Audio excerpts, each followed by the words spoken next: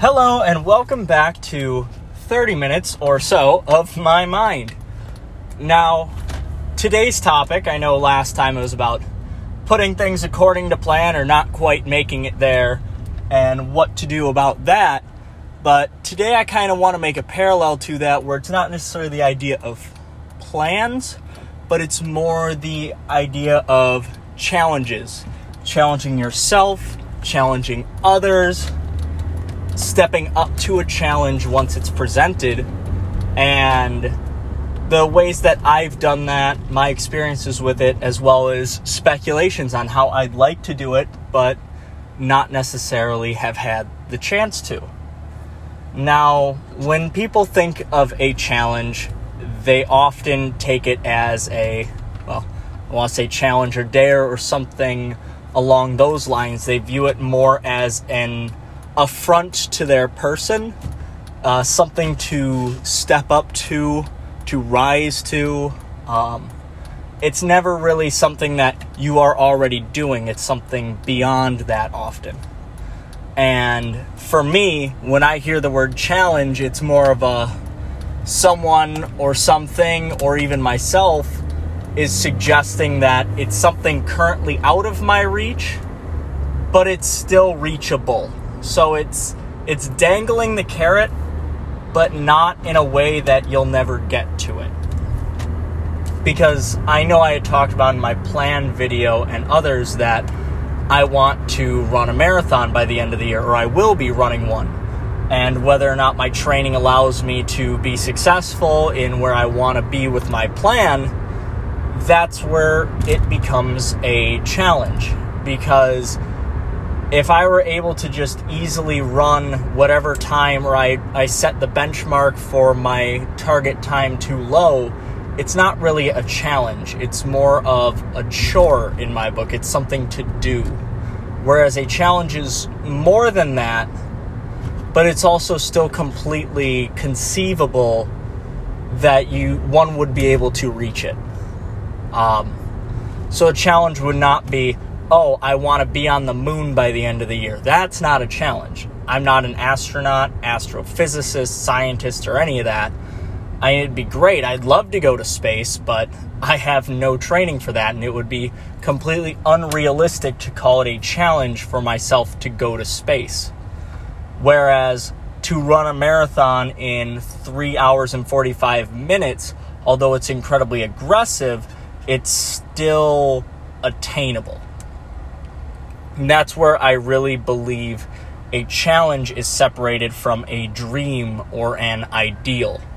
Because ideals or fantasies can be whatever you want. It's your perfect scenario. And like I said in the plan video, perfection is almost impossible to reach, or is implied there. Whereas a challenge, it's very manageable, or not necessarily very manageable. It will be very difficult, because that's what makes it a challenge, something to step up to go beyond for. But it's not out of reach. It's not a 1,000-foot cliff that someone with no ability to climb needs to get over. It's a steep hill that with enough effort, you should be able to conquer. Now, the steepness of that hill is to each their own. Because who knows, someone might be an expert climber, and that steep hill might as well be a cliff, and they'll still get over it. I mean, it could be inverted. They could be going almost upside down as they go up that thing, but they'll still find a way. But some people, that hill is a slight incline. It's a ramp. Because challenges don't have to put you at your wit's end by the end of them. They can be something just achieving a next step. Changing your diet. A lot of people, especially these days, a lot of coworkers I've met, they come to me for advice on diets, and one of the things I always tell them is you need to find what works for your body, because they always see me eating healthy. I have prepped out meals for the day. I eat at specific times, specific foods, with almost the identical calorie intake every day. And they ask how I do it, how it doesn't get boring. And it's one of those things where it's a mix between budget and knowing what my body needs to be successful for my challenges. The diet itself is a challenge. I know a lot of people that are trying to lose weight or cut certain foods out of their diet, which I have done in the past. I almost never eat sweets. I don't drink soda, things like that. And a lot of people I see, they're like, oh, I want to do that, but I just can't yet. And that's where maybe a ramp. So instead of a steep drop off, just cutting cold turkey, maybe instead of a glass or a can or a bottle of soda every day, you go to one every other day, or maybe start at 5 a week. You slowly wean off that. And that goes for any part of the diet. Some people, vegan, vegetarian, they go from meat to none. They can quit cold turkey, some can't. People in rehab from cigarette or nicotine, it takes a minute, or it takes a while. I say minute figuratively as a period of time, but you can't just quit smoking or alcoholism or these things overnight. And if you do, you go through something called withdrawal, because when your body gets used to something, when your mind gets used to something, if you remove that without any form of replacement or any easing, it's going to cause problems. Our bodies aren't meant to handle that. Now, me, on the other hand, I'm going through something right now with my running training called runner's knee. Runner's knee is caused by when you try to do too much too soon when you're training. So I've recently upped my mileage every week by about 3 to 4, sometimes even 5 miles extra every week right now, because I'm on a time crunch, so I'm trying to get as ready as I can as soon as I can. And it's biting me a little bit right now where I'm having some minor setbacks, or I can run fine, but then the rest of my life outside of running, I'm in a constant state of soreness and pain. And although with runner's knee there is no physical damage, there's still a lot of discomfort. And that's caused by me rushing into that cliff without the proper gear. Or the proper preparation, I should say, not gear. But I'm trying to shoot for the moon when I haven't even finished a college physics course. That's probably the best way I can put it. But as a person, I take challenges and pushing the bar very seriously, and oftentimes can be almost self-destructive. And I know that's a problem that I have, but I'm willing to share that and willing to offer support for others who have a similar problem. When I see something, I see that challenge or whatever as a competition. That's how everything comes into my mind. A challenge, be it personal or even from someone else, I always take it as a competition against myself or anyone else involved with it. I'm a very competitive person, is the basic of what I'm getting at. And I know a lot of people that aren't, but they still want to find a way, hey, how can I rise up to certain challenges? And that's where people are unique and they find their own ways to do so. Because challenges and rising to them equates to motivation, desire even. If you have no desire to do something, if the people at my work don't really want to lose weight or diet, they just want to look good to other people, they're not going to have that desire to change. And no matter what I'm going to tell them, they're not necessarily going to be that successful, because it's more about they want me to do it, or I'm only doing it to show off or for something else. It's not for actual self-gain. There's nothing to be had with it. They're just doing it out of obligation. And that's often when challenges go unmet or uncompleted. It's a sense of it being a chore, an obligation, something negative, that negative emotions. Going back to the positive mental attitude video, or podcast, I should say, the idea that if you have literally nothing driving you forward, you're not going to succeed. There's nothing left to do it. But as long as you want to do it, even for the smallest bit for yourself or for a cause, then it's definitely possible. And challenges or the bars we set for challenges to reach, to exceed, they're all in the mind. Because you could say, your boss could say, hey, I want to challenge you to meet these sales goals for the next 3 months. Okay, yes, he did challenge you to do that. He gave you a benchmark. Whether or not you want to reach that is up to you. If you want to meet that sales goal, if you want to make your boss happy, or you want to meet the expectations he sets for you, that's a personal desire to do so. If you don't want to meet them and you think it's just a chore, yeah, you're going to sell out of a feeling of necessity or obligation, but you're a lot less likely to actually meet that goal because you see it as just, or that challenge, because you see it as just another thing you have to do in your day. It's nothing special. It's just, oh no, my boss wants more out of me. I guess I need this job. And that's where you'll get burned out, or you'll want to quit, or even just give up at some point. You get to a point where you weren't motivated to make those sales. You weren't pushing a positive attitude towards the person you're trying to sell to. They don't want to buy it because you don't seem into it. And then the deadline is coming up and you're way too deep and there's no way to get out. And that's where you get those panicked feelings, or more negative set in. You feel like that challenge becomes getting to the moon. And that's the hard part about challenges, is where do you draw the line between a downhill slope, or which is that even a challenge, just sliding down a slope? Some people might say, yeah, because you're still moving forward. But if you set those challenges too easily, when you eventually get to the point where you're even going uphill a little bit, it's going to be a lot harder, no matter how slight that uphill might be. Heck, even going on flat ground at that point in that analogy might be hard because you're so used to sliding down that hill.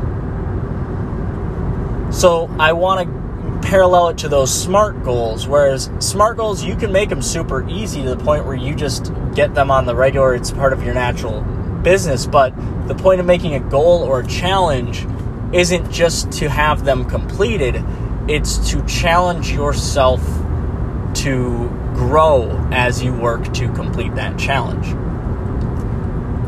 And that's one of those things I like to propose to people where they come to me for advice. And that advice isn't just going to be giving them the answer. It's asking them questions until they find the answer for themselves. Because if I just push you up that hill the whole way, you get to the top and you say, hey, I did it. But are you really the better? If you're sitting on someone's back, or someone is carrying you up that hill the entire way and they just drop you off at the top without you doing any of the legwork, sure, the challenge was completed. You reached the goal. But does that make you any better than you were before you started? I would argue no. Whereas, yes, you did reach the goal. You reached that endpoint. But you didn't gain anything from it, really, because if I put you at the bottom of that same hill and said, now do it again, without any help, well, you don't know how to climb that hill. You don't know how steep it really is because you were carried the whole way. And that's where, especially with training, because in my job I have to train people, and they say, well, help me out with this answer. I don't know it. It's not immediately, well, this is the answer and this is why. It's, well, what does this answer mean? Or what does this do? Because I work in the car wash industry.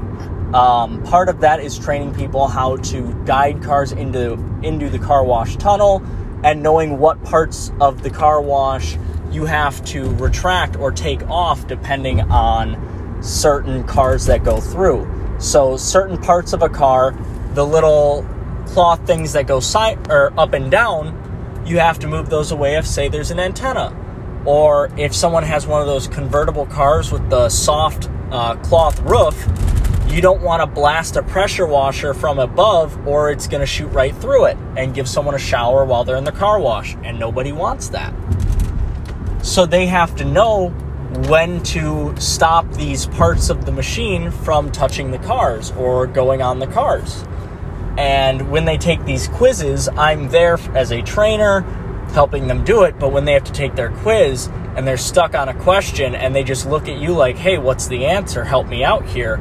It's more of, instead of, hey, this is what it is, because they need to know this, it's, well, what does the part on answer A do? So what does this part do? And then answer, if they tell you, if they know, they'll tell you. They're like, okay, well, how would that part have a chance of damaging whatever you're looking at here? If it doesn't have a chance of damaging it, or it's neutral, you're fine. Move on to the next answer and do the same process. It's the idea of thinking through what you do know to find out what you don't.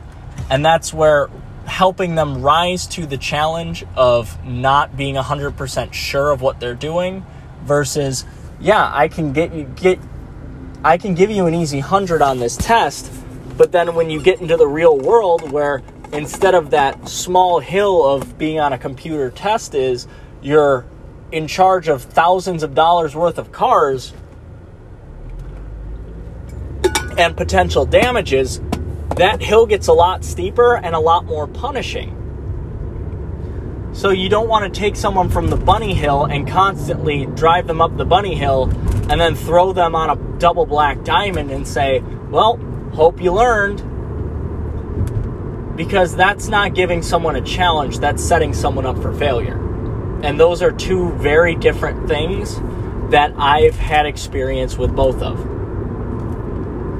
Because as a person, when I learn a new skill set or get trained in a new position, my favorite way to be trained and the way I do best at is often trial by fire. I don't sit well in front of a computer and memorize things. I am hands-on. You throw me into when I was building shipping crates for a while. It's not like IKEA where they tell you step by step. You have a picture of whatever part of the crate you're doing and the parts in a pile, and they say, well, good luck. Is a picture with measurements and some parts. That's all you get. There's no do this part first. It's you figure it out. You better know what parts to go first off of looking at that picture. And you have to jigsaw puzzle that thing together. But I learned very well that way, and it allows you to create your own processes and do it in a unique way. One time that didn't work for me, though, because that was a challenge. But when you're building something, the cool thing about a lot of things is you can retry on building something. But one thing you can't retry is using your time to either teach another person or provide support. And another job I've had was teaching middle school science. Now, I do not have a teaching license. So when I went from the manufacturing world sorry, I had to honk, someone was backing up and almost into me. But when I was in the manufacturing world, it's not that bad. I switched over to the teaching world. And because my whole family was in teaching. And I got a job at a small choice school, which is like a charter school in the inner city of Milwaukee. Now, I loved my time there. And don't get me wrong, it was fantastic, the experience. But I was so ill-prepared and not given any resources as I went into that it was probably the most stressful situation of my entire life. I showed up and interviewed for about a week. I had a couple interviews with them, and then they brought me in on a Friday afternoon to shadow a little bit and see the classroom. Okay, everything was fine. I met a couple of the kids. It was all good. And then they said, okay, you're starting on Tuesday. Here's a pile of textbooks. They have not had a dedicated teacher in the classroom for 2.5 months, so they're going to be rowdy. They don't know what's going on. Most of them are 3 years behind in school. And yeah, good luck. We have no teaching plan set out for you. It's up to you to figure it out in the next 2 days. For 3 days. Yeah, a guy with no teaching experience other than what his family has told him is put into a subject that he's not the best at. Because I hadn't taken a science class in a long time. I had my college degree, but it was in business. And I was a mathematics guy, not a science guy. But I had a basic understanding of that stuff since I took middle school science, so how hard could it be to relearn it and teach it? Which it wasn't necessarily hard to relearn it, to teach it. It was more of being able to successfully engage other students in learning that material. Because since I was so busy relearning and trying to prep for things, it was leaving me... Sorry about that loud car, if you could hear that, but it was more of, there was so much prepping and relearning that I wasn't able to make it enjoyable for all of my students. Some were very engaged and loved it and tried their best, but they were also really good kids. I wouldn't say it was pity, but it was more of, they liked me, so they worked hard for me because they knew I was I tried. Others, they had the mentality of, school is not the biggest thing in my life right now. I've got much more worrisome things, much more on my plate. I'm taking care of 6 siblings, this, that, and the other thing, especially going into COVID. That science class with this goofball who's never taught before is not my priority. And it made the classroom management very difficult. I had to call resource officers in for help very often. And it was definitely incredibly stressful. I lost my voice within 2 weeks of starting.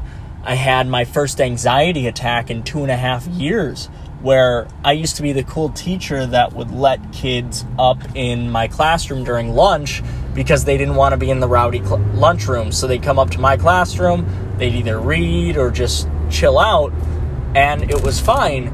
But on that day, I was like, listen, guys, I can't have you up here because I'm cleaning up after the class left, putting their Chromebooks away and all that, and my hands are just shaking. I can barely hold on to the Chromebooks. I'm just hoping to get stuff in, and a kid walks in and starts talking, and my entire brain goes blank, and I go, listen, I can't have you in here. I just need a moment. I need this half hour for me because I need to be able to teach in a half hour, and right now, I can barely speak. I can barely move. I've got no motor skills at this point. And yeah, it was definitely incredibly stressful because I like things fairly orderly. I like a system. There was no system there. It was pure unbridled chaos for the most part, especially in my younger classroom. So the way to differentiate the kids at that school were the 6th graders had way too much energy. They just wouldn't stop bouncing off the walls, and I had them right after lunch, which did not help. The 7th graders were the ones who, it was a mix. So some of them had that bouncy energy, and some of them were nice, but some of them were getting that kind of, I'm better than you vibe, or they were kind of getting that rebellious phase. And then you get the 8th graders who were... they were done. It was that senioritis idea of, I'm almost out of here. I'm never going to have to deal with middle school again. I'm the cool kid. So why does this matter to me? Because what are you going to do? Fail me and hold me back in middle school? No. I'm going to be a high schooler next year.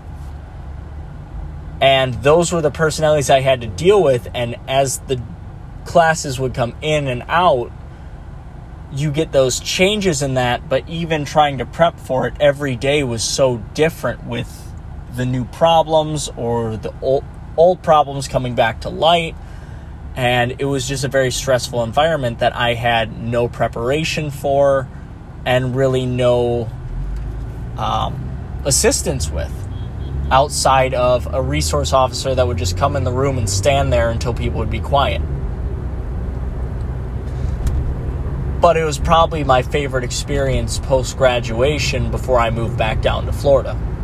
Because no matter how exhausted, how exacerbated I was at the end of every day, I wanted to go back the next morning. I never woke up not wanting to go back into school.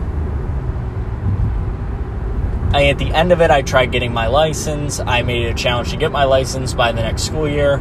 I didn't meet that challenge. I fell out of love with that career path due to some external factors.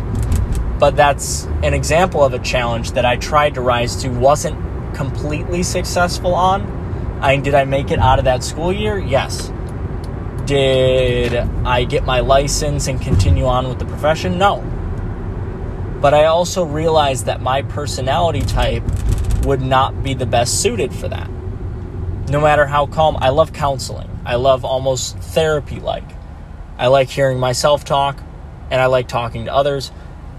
I like hearing myself talk is what I say because I understand that I talk a little bit too much sometimes.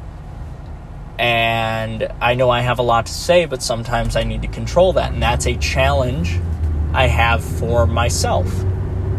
And another challenge I have is my cadence. Now, on the earlier episodes, I don't know if some noticed this or not, and sometimes, even in like this episode, at points I've noticed I start speaking too fast. And I have to actively tell myself when I catch this that, hey, you're talking too fast, you need to slow down. Because the information you're trying to get across is going to be lost. It's not going to be nearly as effective as if you slow down and you speak clearly. Now, will that mean I will always be speaking clearly or always understood? No, because I also know that I have a habit of speaking in a slightly different way where it's harder to understand. But all these things that I'm trying to fix and things I've had previously in my life are all challenges. They were little hills I had to cross, no matter how steep or how shallow. When I was in high school, I wanted to be more successful at sports, but I was not really that athletic. So I had to work really hard to just maintain what I had versus building on more. And that's true even today, where yes, I'm making pretty successful attempts at getting better at running, but there's a cost to it. Like my runner's knee and all of that. It's not something I can just push through sometimes.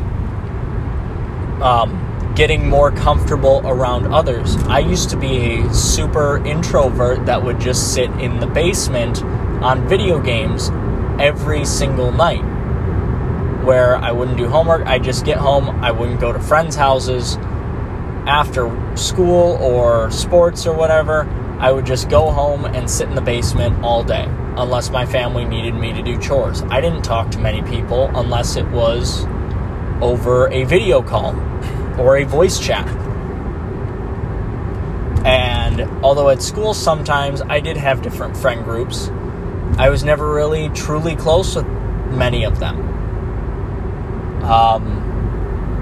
And that's one thing I had to work on as I went to a group therapy for a bit. My parents got me in that.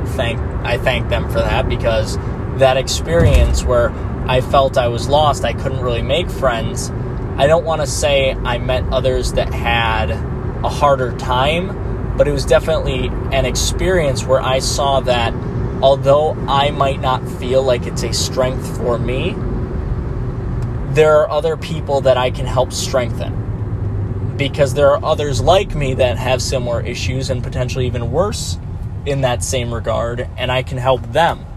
And I would go to my dad's school that he was a superintendent of when I was in high school, and I'd sit down with middle schoolers that had similar experiences of antisocialness or outcast almost, and I would just sit and let them talk about their hobbies, their interests. Because one thing I realized was I had no one to truly share and vent my hobbies and interests to. And that's why I felt alone, because no one in my family had common interests. So I couldn't rely on them. And I didn't really have a friend outlet outside of video games. So I became that outlet for others. And through that, I found the joy in that counseling, that sitting down and just talking with people. And then I also got into public speaking, acting.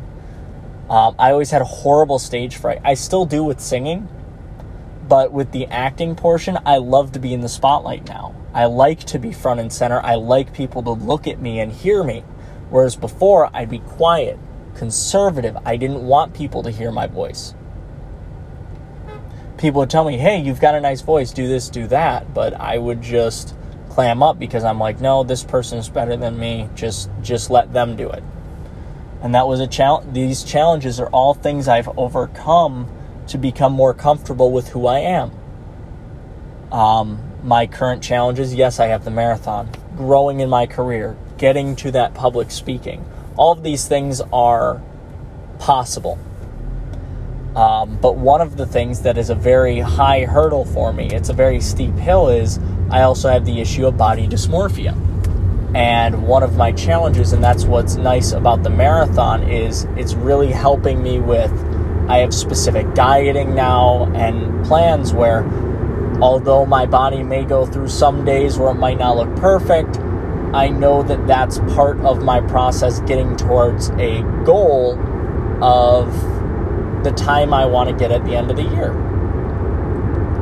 It's not necessarily so much about me going to the gym and trying to look as perfect as I can, and sometimes unhealthily so, because I have a very unhealthily amount of body fat. My body fat percentage is ridiculously low because I'm afraid of letting it go up. It's at like 4 or 5% at max. Like on a bad day, it's at 5%, which is horribly low. But if I even let it go up above 5, maybe to 6%, I'll look in the mirror and feel like I'm fat. And that's something I live with and have to try to get over. But it's definitely something that maybe one day with the right support I can. It's not impossible.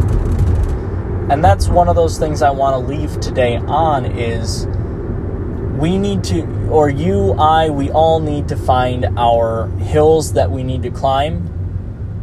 And we need to look for a way to climb it on our own. Even if you have assistance, if you have someone to walk there with you, to lean on their shoulder when you're tired, someone that will hold your hand as you do it.